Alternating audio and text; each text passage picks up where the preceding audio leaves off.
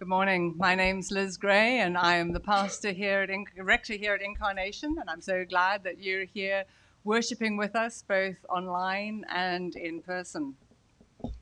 And so, first of all, I just wanted to say to the kids, I don't know if any of you have ever taught anyone to do something. Maybe you've taught someone how to ride a bike, or how to play a new game, or how to draw a particular type of picture. And week by week, I've actually seen you guys, sorry, I'm just going to move this one more time, doing that with one another. And, there are moments where I have watched you reaching out to another child or even a grown up. And there are some epic moments, like remembering John bringing his snake to church and helping us all touch it. I mean, that was an unusual and unlikely way of us learning something new on a Sunday morning.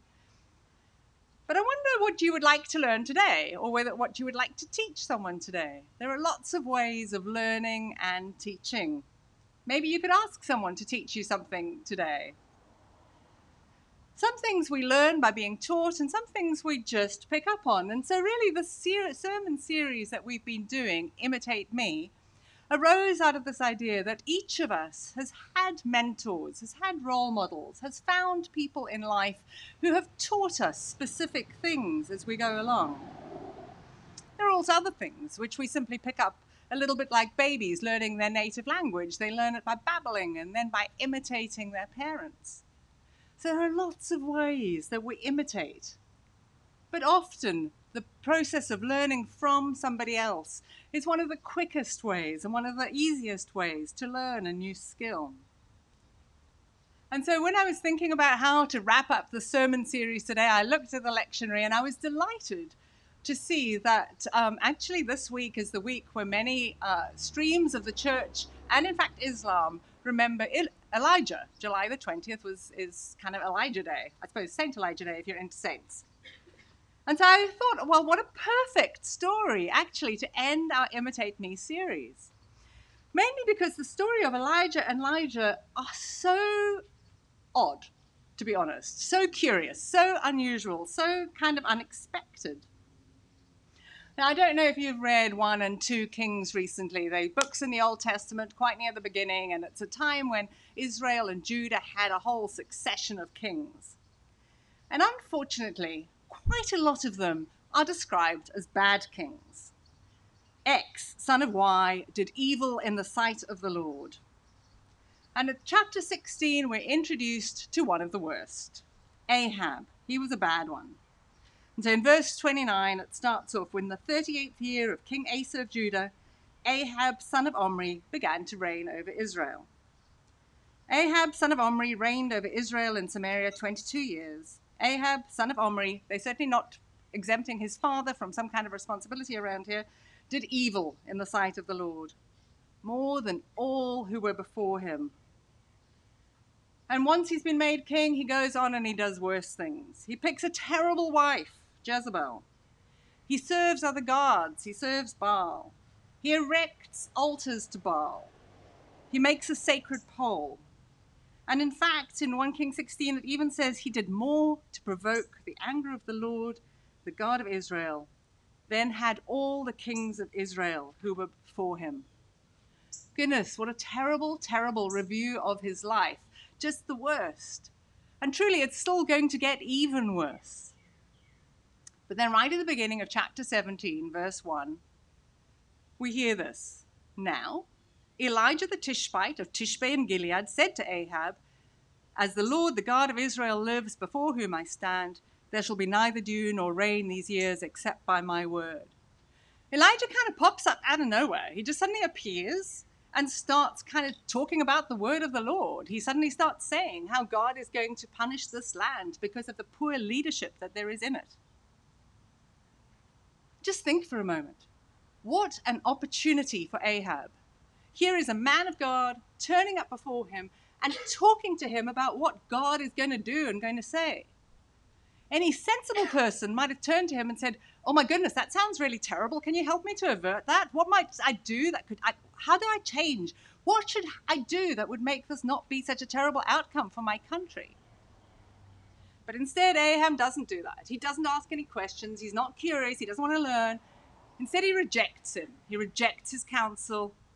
and the 3-year drought comes to happen, and the rather thorny relationship between Ahab and Elijah begins. Over the next few chapters, there are lots of stories of Elijah, which are well worth, if it turns out to be a rainy afternoon, curl up on the sofa with 1 Kings and just read those stories at the end about the way that Elijah then operates in the land. He does all kinds of miracles, kind of reinforcing his role as a man of God in that country. He does many miracles, things which fight back against poverty. He feeds people. He brings people back to life. He has an extraordinary encounter with the prophets of Baal. He confronts Jezebel, this bad queen. He really goes for it. He doesn't hold back. He speaks out. He announces what God is wanting to say to the country. And then pretty much he gets exhausted. He reaches what we would now describe as burnout. He's absolutely done and he just wants to die. And God comes and he sends a raven and he feeds him, and then he takes him to Mount Horeb. And on that mountain, Elijah has what's the fancy word is a theophany, a real encounter with physical God. And God comforts him and gives him new hope. And he gives him a whole new set of instructions. And actually part of the hope that God gives him is he says, I found you a successor. It's going to be okay. You're going to be able to just pass on the things that you have learned and done. You're not in this alone anymore, Elijah. I found someone to do this with you. And so he says, he tells him to go and anoint some kings and stuff. And then he says, and you shall anoint Elisha, very specifically, son of Shaphat of Abel-Meholah, as prophet in your place. Elijah has fresh hope, fresh motivation, and off he goes. And at the middle of 1 Kings 19, he goes off and he finds Elisha. And Elisha seems to come from a fairly wealthy family, but he's out there and he's plowing his oxen, and there are 12 yoke of oxen ahead of him, and he's with the 12.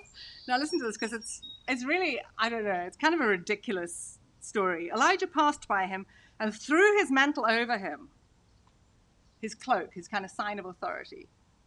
And so Elisha leaves the oxen and he runs after Elijah and says, let me kiss my father and my mother, and then I will follow you. And Elijah says to him, go back again, for what have I done to you? I mean, it's not exactly invitational. I feel like his kind of job recruitment skills are sort of lacking. But anyway, Elisha obviously takes that as a very warm welcome, and he goes back and he takes his yoke of oxen and he slaughters them. He uses the equipment from the oxen to cook. He boils the flesh, gives it to the people, and they ate. And then he set out and followed Elijah and became his servant or his disciple. Honestly, there's not a lot that is appealing about Elijah at this point, but I'm also kind of curious about Elisha's response. Part of me was sort of horrified when I read that story, and I thought, why not give your yoke of oxen and your plow to someone who needed them? Why burn and cook? I mean, oxen, aren't they more valuable as oxen than as meat? But perhaps there are moments in our lives when we need to make a symbolic act, a time of saying, this part of my life is done. He cooked his oxen, literally. So both of these two men were very deliberately making changes in their lives as they obeyed God. And so Elisha becomes Elijah's disciple. And for the next years, and it's unclear exactly how many, he follows him. He imitates him. He learns from him. There's so many things that he gets involved with as he sees Elijah acting out in this role of prophet to the nation. Elisha stuck really close to Elijah. And then eventually, when Elijah's an old man, that story that Megan read so beautifully occurs. Elijah knows he's about to die. He asks Elisha what he wants, and he says, I want double what you've got. Whoa, okay, right. Be just modest in your requests. What a great, great thing to ask for. And so eventually Elijah's whisked off to heaven in this chariot and horses of fire, and he drops his mantle or cloak to the ground as he leaves. Elisha picks it up and moves forward. Elisha then becomes the man who's talking out as a prophet to the nation, speaking hard truths to kings and authorities, confronting evil, confronting the things which were going wrong in the society. And his name is also remembered as a man who was faithful to God's call on his life. And he had asked for a double portion. And in fact, in 1 Kings, it talks about double the miracles for Elisha. And one of the things I really appreciate or find fascinating about the story is that many of the miracles that Elisha did were actually kind of copies of the ones that Elijah had done. He really did learn very specific things and very specific ways that God would act. So we also see him with feeding widows and bringing people back to life and miraculous provision and speaking truth to the kings. It's a very curious story. And it's kind of hard to pin down, except for the reminder that God was very clear with Elijah. He told him exactly what to do, who to call to imitate him, and the period of training was clearly vital. And Elijah clearly expanded Elisha's mind and experiencing by asking him to see the ways that God could act and be at work. Elijah responded by an increase in his own spiritual boldness as he stepped into the things that God was calling him to. Elijah had shown that he relied very closely on the word of God, and Elisha had to do the same. Both of these men were called by God, and they were called to listen to him and then to act. And really throughout Scripture, we could have picked a number of stories to talk about this whole role of mentor and mentee, this idea that God gives us of following on from somebody else and learning from them. And Nancy actually read another story, which is kind of curious, this one of Paul and Barnabas falling out over whether John Mark should go along with them. Paul and Barnabas already had a history of working together, and Barnabas had already been learning how to follow God, follow Jesus, by how to follow Paul. And then one day they have this argument. Paul decides not to take John Mark. Barnabas disagrees, and so Barnabas goes off to Cyprus, and Paul chooses Silas, and he goes off to Syria and Cilicia, strengthening the churches. These 4 were all men called by God, all men who were doing their best to deliberately follow God's call in their lives. But they were people, and complicated people. And each of them had places where they needed to grow in their character and in their maturity. But their behavior revealed places in their interior worlds, in their characters, where they needed to mature, where they needed to pay attention, where they needed to listen more closely to the call of God. But they'll end up arguing and changing directions, and they go on, and as God calls in other people, he calls in Silas, he sets up different leadership streams. God, no doubt, continues to help each of these men in their grow in their understanding of God and of themselves. Elijah, Elisha, Paul, Barnabas, John Mark, Silas, all called by God, all very fragile, messy human beings. And we're all messy. But we all also, I hope, want to be less messy. And whether we are imitating or being imitated, we need to be sure that as we act, that our behavior is flowing out of our character, that our interior and exterior worlds are aligned, that we are listening to the Holy Spirit before we act. And this combination of character and behavior is so crucial, because we want the behaviors we imitate to be coming from people of consistently good character. But as we listen and watch the world, we are so aware that it's possible to be a person whose behavior looks great on the outside, but is not supported by being a person of character on the inside. And this eventually shows. It's an impossible imbalance. Recently, we've been hearing a lot about leaders who have started strong and who have failed dramatically in their behaviors. Simon and I recently listened to the series of podcasts about Mars Hill and Mark Driscoll. You no doubt have read about Bill Hybels or Ravi Zacharias, or a couple of years ago about Jean Vanier. Or perhaps you've read in the news about people like Jerry Sandusky or Larry Nassar in the sports world. And sadly, we could go on naming names.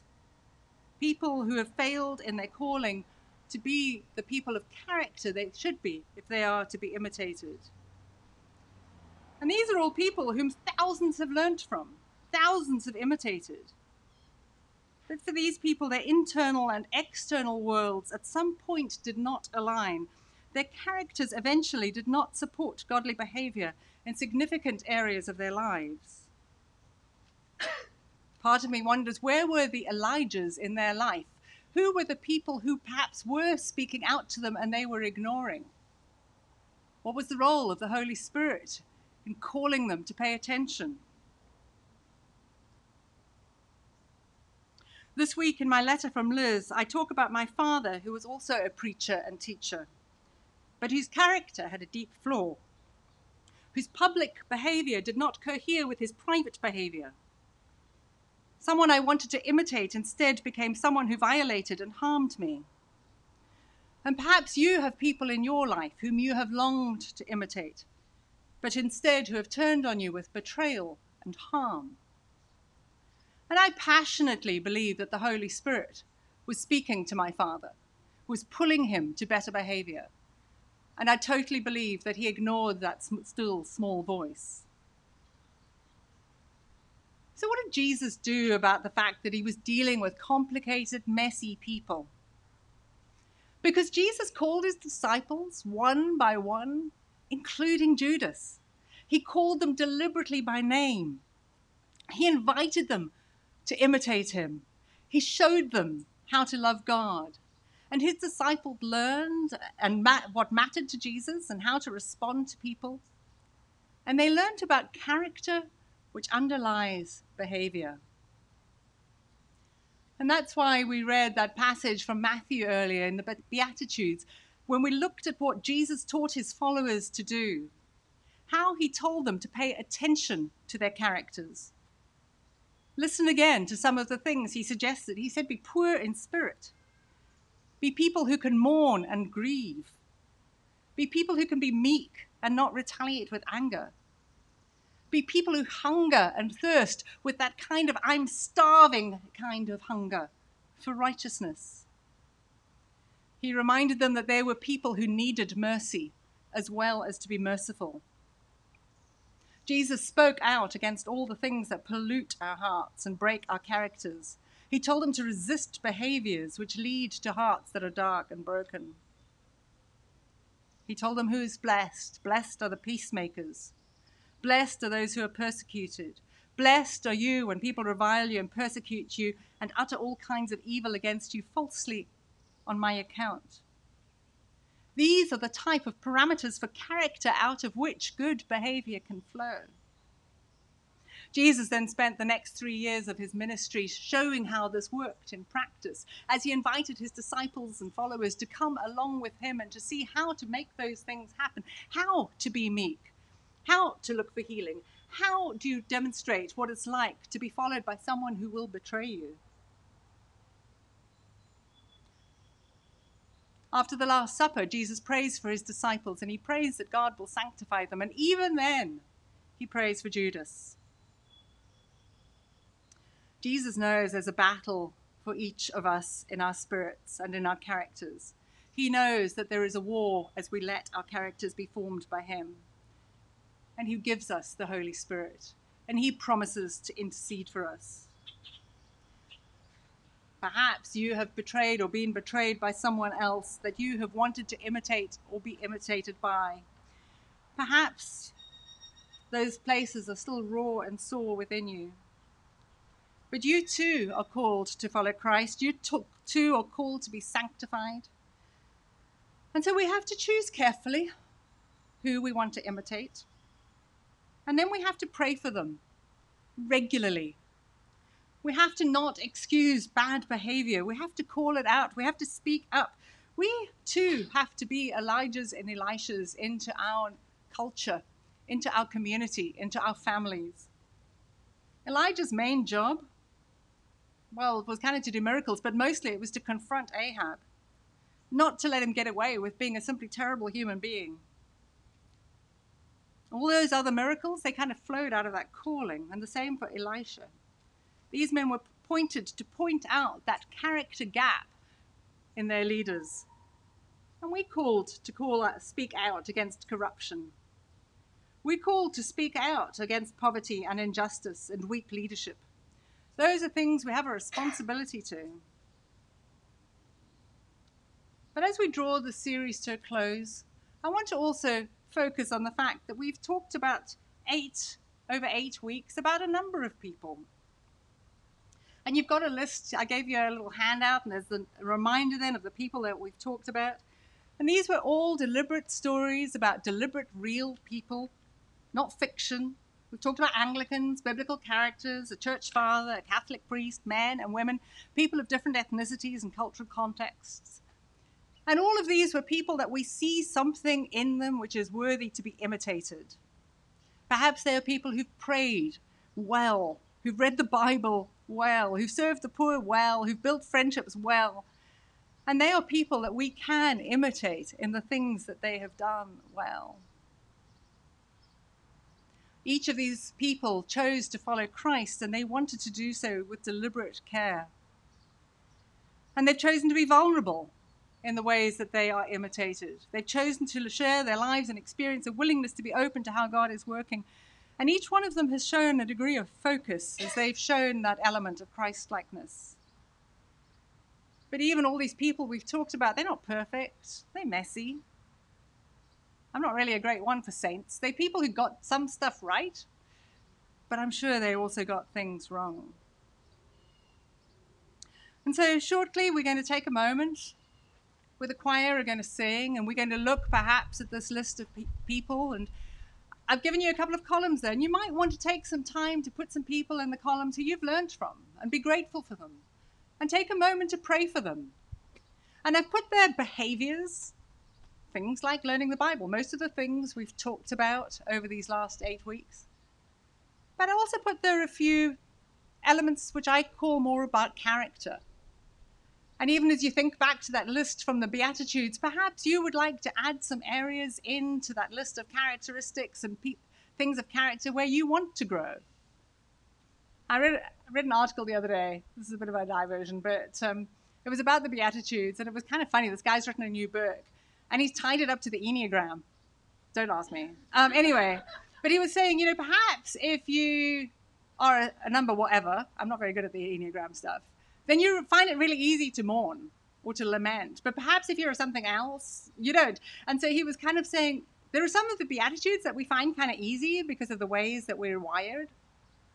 But there are also some of the Beatitudes that we find really hard, areas of our life. So I invite you to maybe think back over that passage and to add some of the areas where you're struggling. Where do you need to learn to grow?